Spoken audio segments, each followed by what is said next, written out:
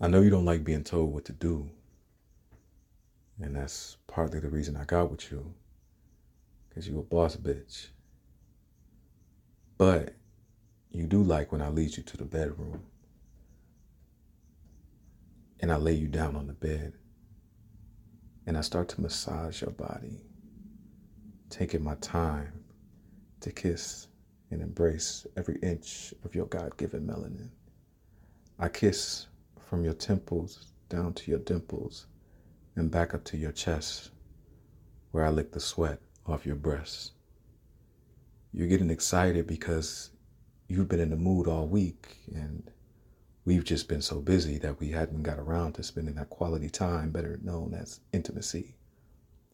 Only the occasional hi, bye, and see you tonight. The usual, but I don't want to do the usual tonight. And from what I see, and I see you, oh yes, I see you, it looks like neither do you.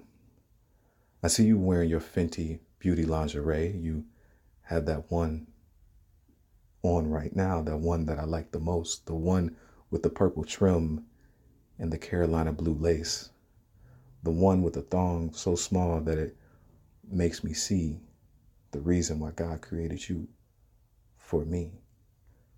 You press your heel into my chest, but I'm a low-key freak, so I don't take it as disrespect. See, I'm down to do a few kinky things because when we have sex, it's a marathon, not a sprint. See, when we make love, it's a marathon, not a sprint. See, when we fuck, it's a marathon, not a sprint. But I do have a script for this Hollywood classic that we're both about to star in. And by the end of it, somebody better roll out the red carpet. See, I finished licking in between your hips and you taste like heaven with the side of the Immaculate Conception. Oh, it's a spiritual experience each time I give you this dick. And not because I put it down on you like no one else can do, but I do put it down on you like no one else has ever done you. See, it's an experience because your pussy has me on my knees, thanking the Lord that you only busted open for me. You haven't had sex like this in quite some time. Hell, we haven't had sex like this in quite some time. And can we even call it sex? Because your eyes are rolling and you're sucking your teeth, not because of those niggas who cannot comprehend your complexity or trying to solve the infinity of your sexy. See, those niggas don't understand that you're a melanated woman, soft, supple, and sweet, but you still hold the universe like you're holding my balls right now in your hand.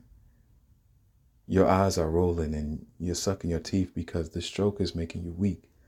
Your sexual needs are being met so well that you feel like your ovaries have moved up to your chest. You grab this dick with your lips and you tell me, how does it feel when I lick your balls all the way up to your tip? You look at me with those innocent eyes, but there's nothing innocent about how you're sucking and fucking me tonight. You climb on top of me and say, okay, Google, play Ride by Sierra. Your waist and my waist has lost the recommended social distancing space. You sang that song, but you added in your own remix. And if memory serves me correct, it went a little like this. You said, and I don't stop, won't stop, get it, hit it. I pass this pussy down the field, baby, catch it, catch it. I'm doing these splits. It's good. Better than Campbell's. Just like you knew I would. I fucked you just right, just like a big girl should. 1 o'clock, I hit your spot, and you tell me to go slow. 3 o'clock, you place me on my stomach, and I'm screaming out, please, daddy, no more.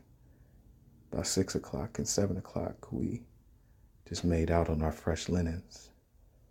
We skipped petit déjeuner parce que we both were beyond finished.